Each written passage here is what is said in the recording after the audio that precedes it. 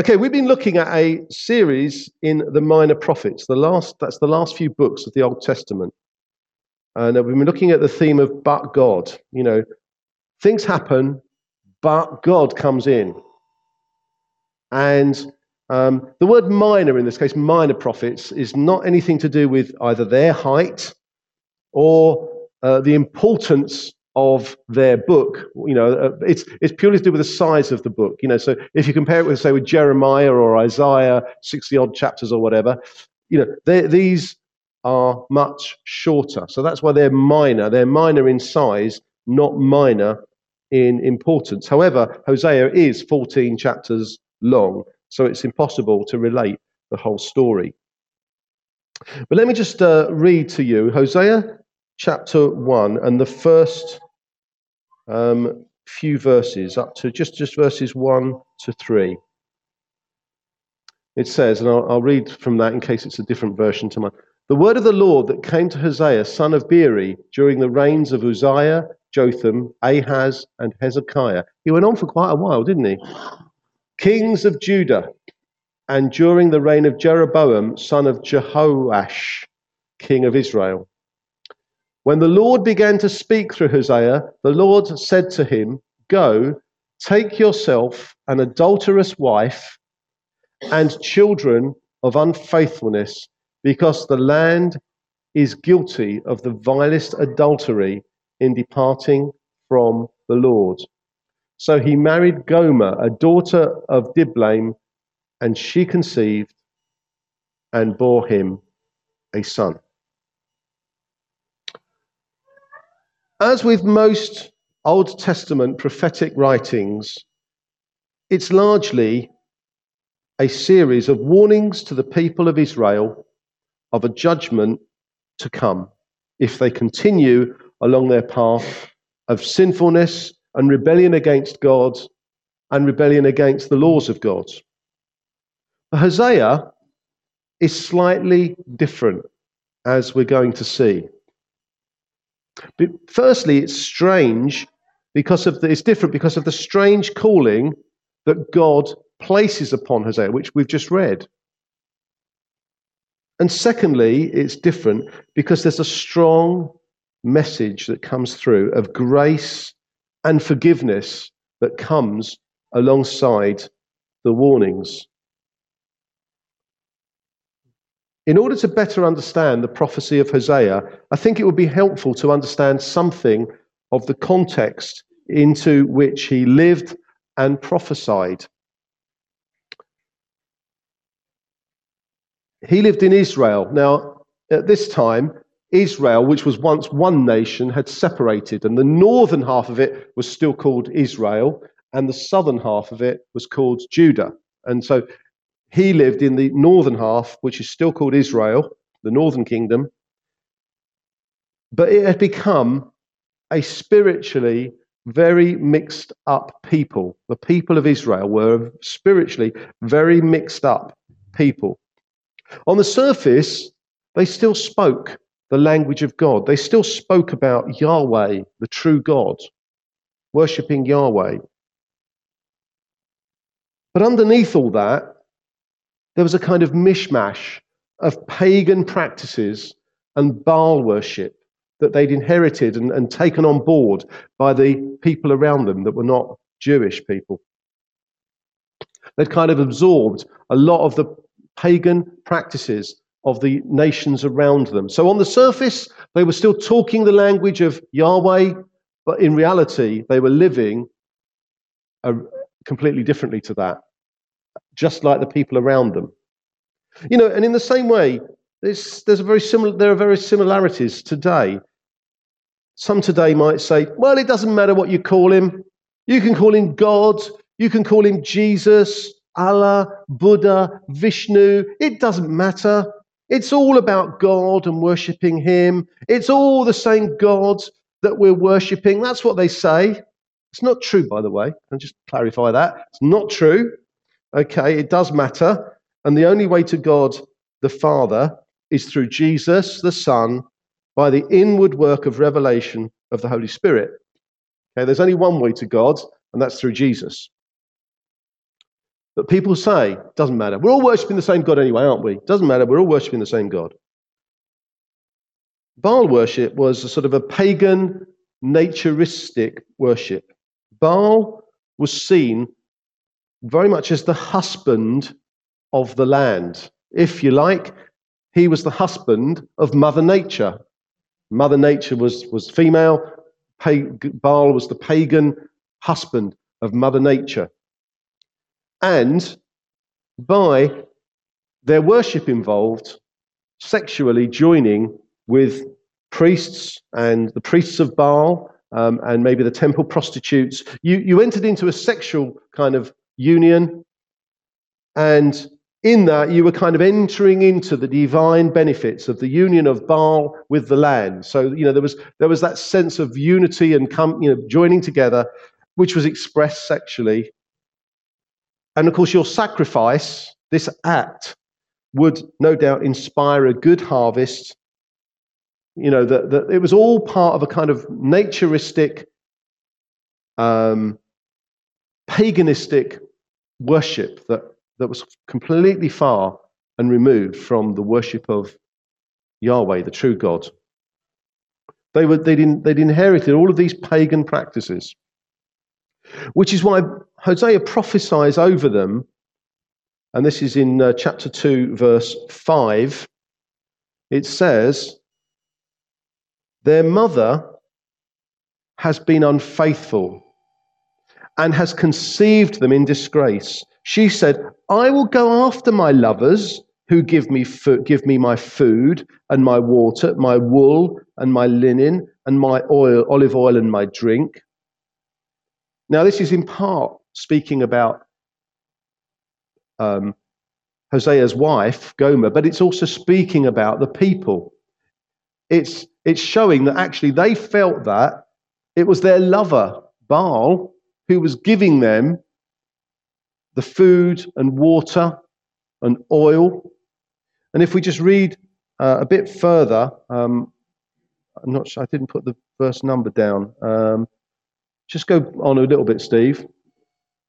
Verse 8.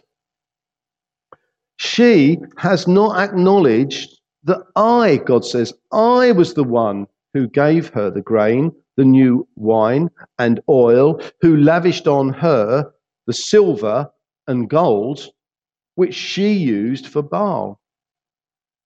So what God's saying is, you're attributing all of the good things. You're attributing all of the harvest, everything good that you get. You're saying it comes from Baal. You're saying it comes because you're worshipping Baal. You're going into the temple, into the Baal temple, committing adultery with the temple prostitutes. And you say, that's what's giving us a good harvest. You're not acknowledging, God's saying to the people, you're not acknowledging that it's me that's given you all of these good things. And then later on, just carry on a little bit further, Steve, in that chapter 2.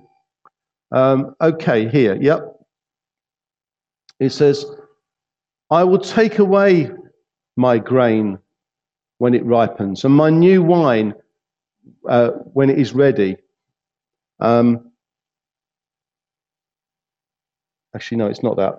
I'll just read it from here. He says, God says, and he's pointing again to their belief that their good harvest was a reward for what they were doing with Baal and the priests of Baal. He says, I will ruin her vines and her fig trees, which she said were her pay from her lovers. I will make them a thicket, and wild animals will devour them. God's saying, I will ruin your vines and your fig trees. You thought that they came about because of, meeting with your lovers in the temple of Baal. You thought that was why you were being blessed with crops and with grain. And God's trying to get the message. It's not through that you are being blessed. It's through God. It's through the Lord Almighty that they were really getting all of their blessings. So, on the outside, there was a religious language that still spoke of Yahweh, the God of Israel. But inwardly, there was a mixing of pagan practices, pagan worship, pagan belief in a fertility god, a god who was their husband, the husband of the land, and their lover. So they had this concept of a sort of a spiritual husband who was husband of the land, Mother Nature, and out of that they got all their good. They got their grain, they got their wine, they got their fruit, they got everything. So it's against this backdrop that Hosea is called by God to be a prophetic voice. But we shall see more than just a voice. He was more a prophetic statement and a prophetic picture. He himself was a picture of all the things that he was being called to prophesy, as we shall understand in a moment. Hosea didn't just speak out his prophecy, he lived it. He lived out his prophecy. Against this backdrop of Israel walking out on her true husband, the Lord, and shacking up with this other imposter husband, Baal, God calls Hosea to marry an adulterous, unfaithful wife. So it says he marries a woman called Gomer. We don't know much about her. We assume she must have had a reputation. In London, where I was from, we might say she was a bit of a tart. I don't know. But she probably had a reputation. And he marries her because God tells him to. Well, that's a hard call, isn't it? A hard call on him. God says, marry a woman who's unfaithful. And, she might have been a temple prostitute, actually. There's a context there that seems to indicate that might have been the case. But the text seems to indicate that she bore him a son and then had 2 further children of whom he was not the father. That seems to be the implication of the scriptures as you read them. And God commands him to name them according to his own prophetic purposes. So the son gets called God scatters,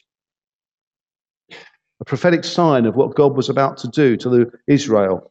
And the other 2 children, the ones that were not his, God tells him to name them Not Loved and Not My People. That was their name, Not Loved, Not My People. They were not Hosea's children, not loved, not my people. Prophetically of God speaking to his people. You're not loved, you're not my people. That, thus far, is fairly consistent with many of the Old Testament prophecies, telling people of the warning of what is to come if they will not follow God. After this, at some point, Gomer leaves Hosea and goes back to being a temple prostitute. And eventually, she is even sold into slavery. Okay, but in chapter 3, right at the beginning of chapter 3, the Lord says this. The Lord said to me, go show your love to your wife again, though she is loved by another and is an adulteress. Love her as the Lord loves the Israelites, though they turn to other gods and love the sacred raisin cakes. I don't know what the sacred raisin cakes are. I hope the Portland group haven't brought any for this morning. Garibaldi biscuits? No. But it goes on to say, so I bought her for 15 shekels of silver and about a homer and lethek of barley. Then I told her, you are to live with me many days. You must not be a prostitute or be intimate with any man, and I will live with you. The message of Hosea is a wonderful message. Because in that, God says, even though she has been unfaithful, love her as I love my people. But it was a costly message. It's a costly message for God, and it was a costly message for Hosea. The message is that we were once, we are now in Christ. But for all of us and for people generally, we are sinful. Unless God has cleansed us from our sin, we are sinful. We are far from God. We are not being faithful to him. But God, and there's the but God wants to call us back to himself. God wants us, draw us back to him and show us love, even though we don't deserve it. Now, for many of us, he's done that. For many of us, we know that. The Lord has taken us back. We've responded to him. We are no longer sinners. We are righteous, saved by grace. We are made righteous by God. We were once sinners. We are now saints. But for many people, the vast majority of people out there, they're still sinners. They still are rebellious against God. But God says he loves them and wants to draw them back and show them love, even though we don't deserve it and they don't deserve it. Hosea didn't just speak the message, he lived it. He lived it out. When God called his people unfaithful and adulterous, when Hosea was told to tell people they are adulterous and unfaithful, Hosea knew exactly what that meant and how God felt about it, because he'd felt that pain too. He knew exactly how God felt because he was living it with his own wife that God had called him to marry. He understood how God felt. And when God says that despite our sin, he loves us and forgives us and will heal us and take us back, Hosea understood exactly how deep love has to be to act like that. Hosea understood how much God must love in order to take us back, because he had to love in that same way, loving a cheating wife, loving an adulterous wife. This wasn't theory, it was reality. He'd lived it. It wasn't a theory, God loves people. It wasn't a theory, people are sinners, people are unfaithful. He had lived it. He'd experienced it with his own wife. Now, we live in similar times in some respect, especially obviously in the respect of people generally in this community, in this world, being unfaithful to God. People generally do not acknowledge God or worship him. We know that's true. You know, there is confusion about true belief in the Lord. Even in some churches, there is confusion. You know, truth has become relative and personal. You can have your truth and I can have my truth. That's what some people teach. That's what some people believe. You know, it's okay. You can have your truth. Whatever truth you have that. That's great. I'm going to have my truth. As I say, in Hosea's time, people on the surface still spoke the language of Yahweh. But in reality, underneath it all, they went off and did all sorts of things and worshipped in all sorts of ways. Truth has become relative and personal. If you want to believe in Jesus, that's okay. And if someone else wants to believe in Allah, that's okay too. Or if it's Vishnu, or if it's humanism, that's okay. Whatever you want to believe. What's true for you is true for you. And what's true for me is true for me. That's what people believe. They say there's no such thing as absolute truth. To which all you can ask is that statement absolutely true? People say all roads lead to God, whatever you might conceive God to mean, of course, in the first place. All roads lead to God, whatever your God might be. That's what they say. It's all nonsense, mind you. It's rubbish, but that's what people believe. That's what people say. That can even be what might be said in some churches. None in Weymouth, I think. Well, certainly not the ones that we relate to anyway. But we preach an absolute truth. You know, they say all roads lead to God. Sorry. We preach an absolute truth, a truth that is true whether or not anybody believes it. Whether anybody believes it, truth is truth. What's true is true. We preach the truth. And the truth is not a concept, it's not an idea, it's a person, the truth. The one who said, I am the truth.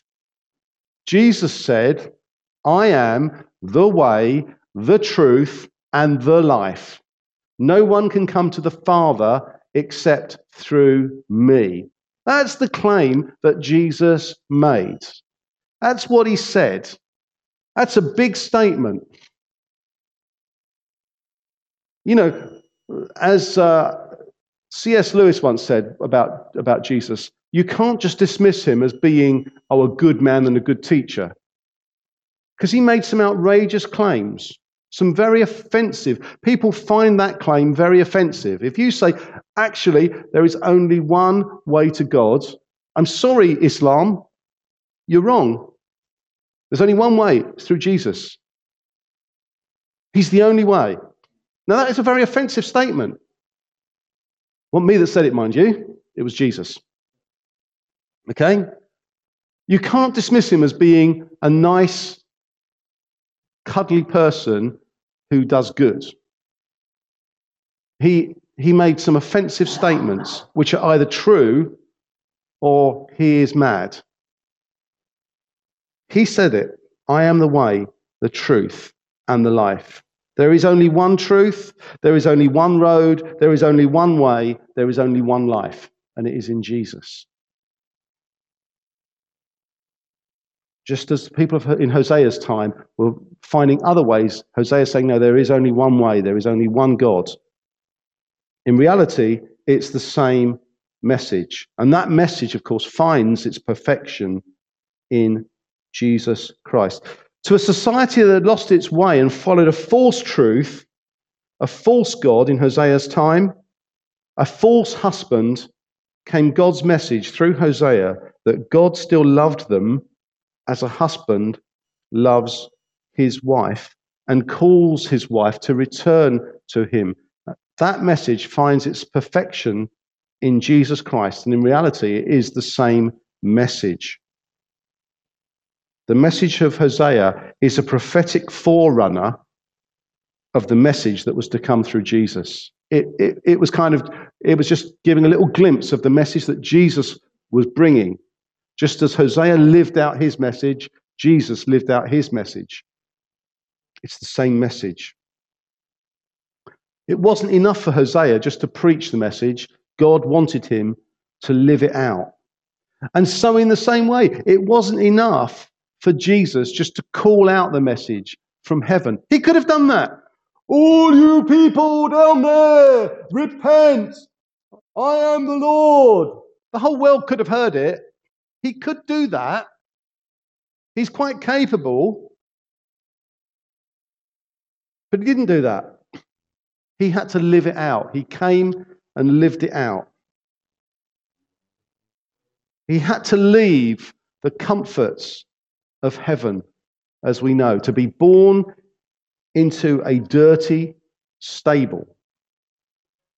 Live the frugal existence of a rural carpenter in a very rural society. He had no palace, no flunkies serving him.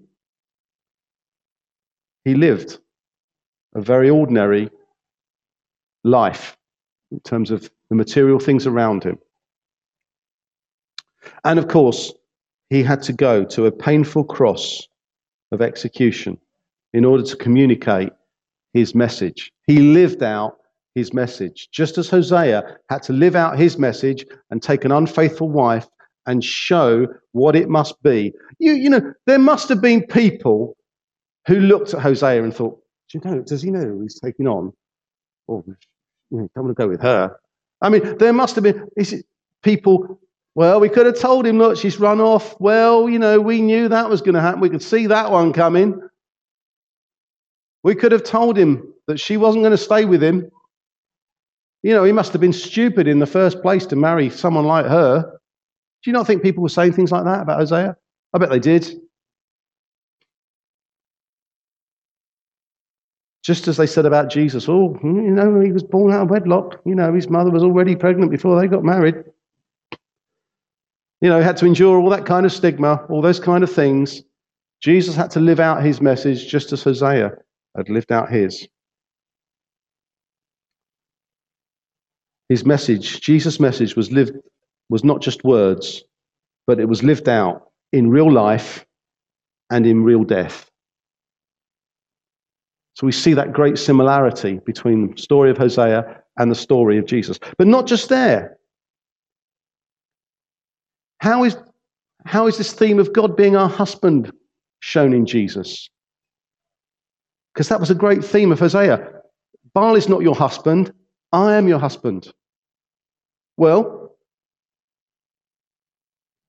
how is Jesus and the church described? Well, he is the bridegroom and we are the bride. He is described as the bridegroom. We are described as the bride. That same theme. God is our husband. Can you see how precious it is to God that we should be his bride and he should be our husband? It's precious to God. Do you see how important it is that marriage is highly esteemed, honoured, and faithfully kept? Because it's a picture of God being our husband and that we are his bride. Can you see why God's message through Hosea was a message of God's anger and God's forgiveness? Now, I just want to take you through, if I can just quickly find it. Hosea chapter 11, verse 4, perhaps onwards. Oh no, but verse 3 onwards. It says, "It was I who taught Ephraim to walk.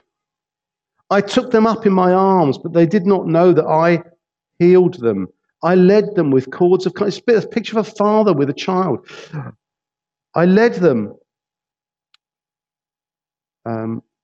with cords of kindness, with the bands of love, and I became to them as one who eases the yoke on their jaws. I bent down to them and fed them.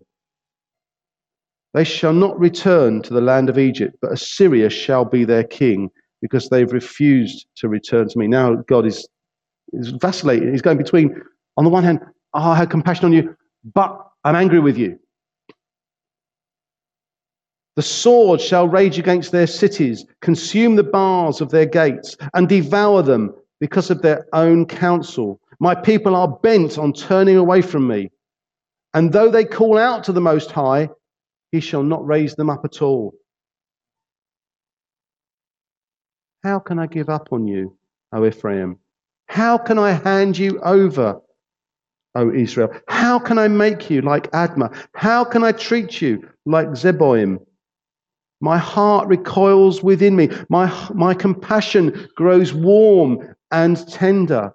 I will not execute my burning anger. I will not again destroy Ephraim.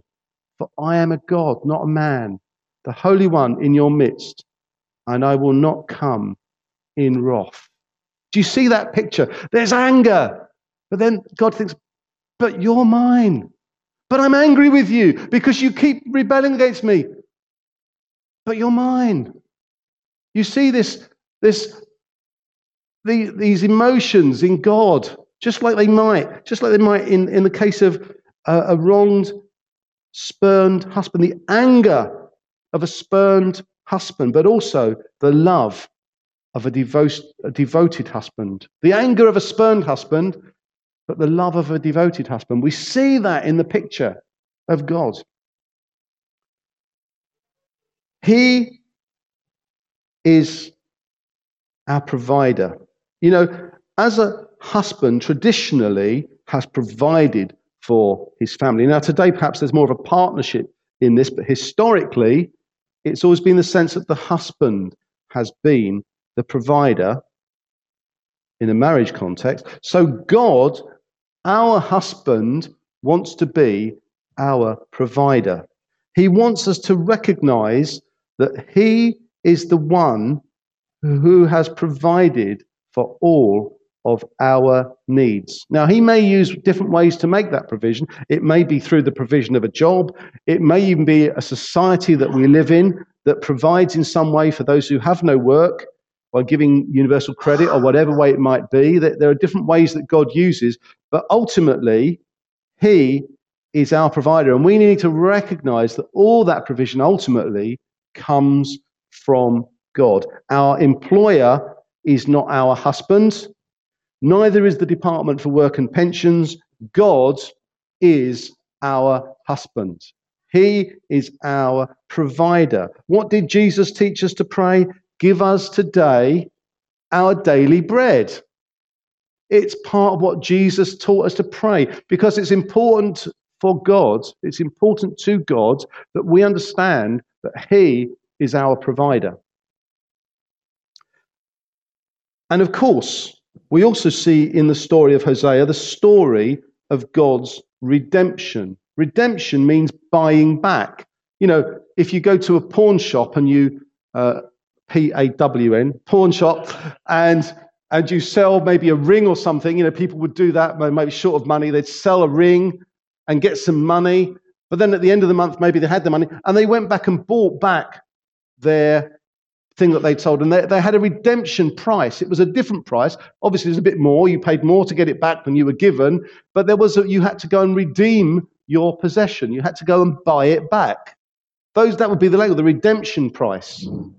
And that is what God does with us. He buys us back. We are redeemed. That was just what Hosea did with Gomer. She was sold into slavery. Now, I don't know the ins and outs of society in those days, but it's possible, I suppose, that he had a claim over her in law. Presumably, he still had a document that said he was married to this lady. She's my wife. She belongs to me. I don't know whether he had a legal claim over her in any case because he was married to her. Whatever, he decided he was going to buy her back, even though actually she was already his. She was his wife, and he was hers. And he bought her back. And Jesus has done that for us. He has bought back what already belonged to him. He bought us with his blood. We were bought back out of slavery at great price. Jesus' death on the cross paid for our sins. Now, many of us know this very, very well. We belong to God already because we're his creation. He made us. Those wonderful words that James sang earlier today, you know, oh, my soul, you know, meet your maker. The one who, you know, you were made to meet your maker.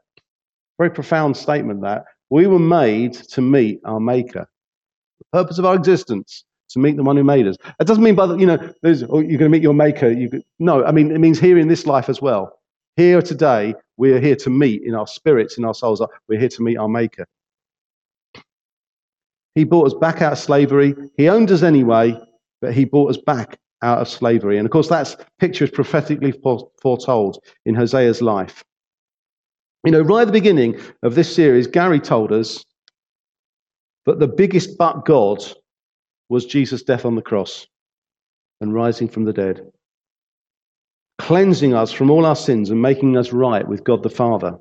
And we see that clearly, prophetically pointed to in what Hosea writes. We see that sense of God wanting to buy us back, take us back in, make us his. We see a God who doesn't desire to punish us, but desires that we might turn to him so that he can forgive us and receive us into his presence. But in Hosea also, we see a God who wants to be our provider, our husband, who gives us all that we need.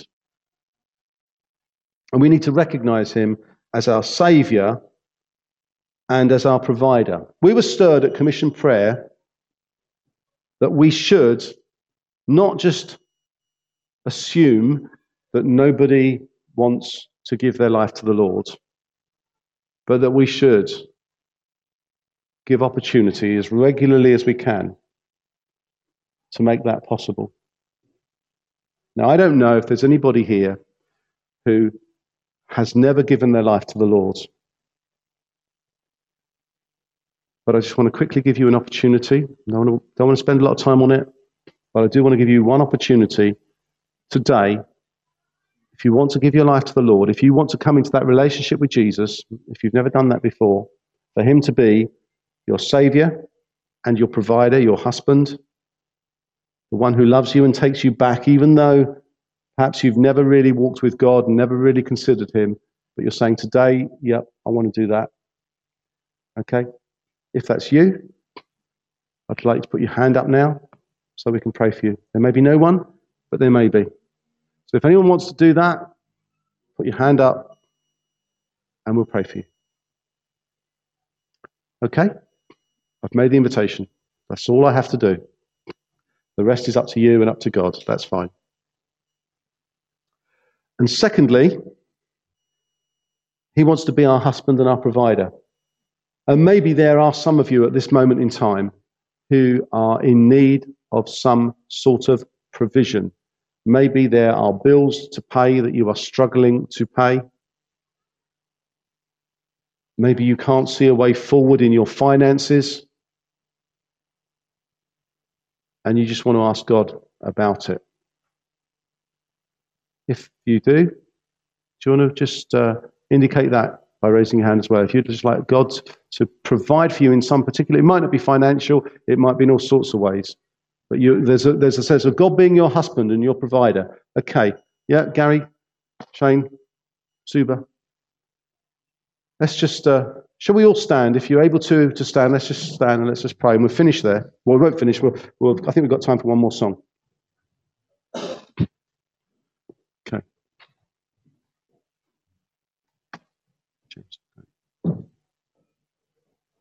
Lord, those who've indicated their need of you to provide, their need of you to be a husband, their need of you to be the one who provides all things that we need.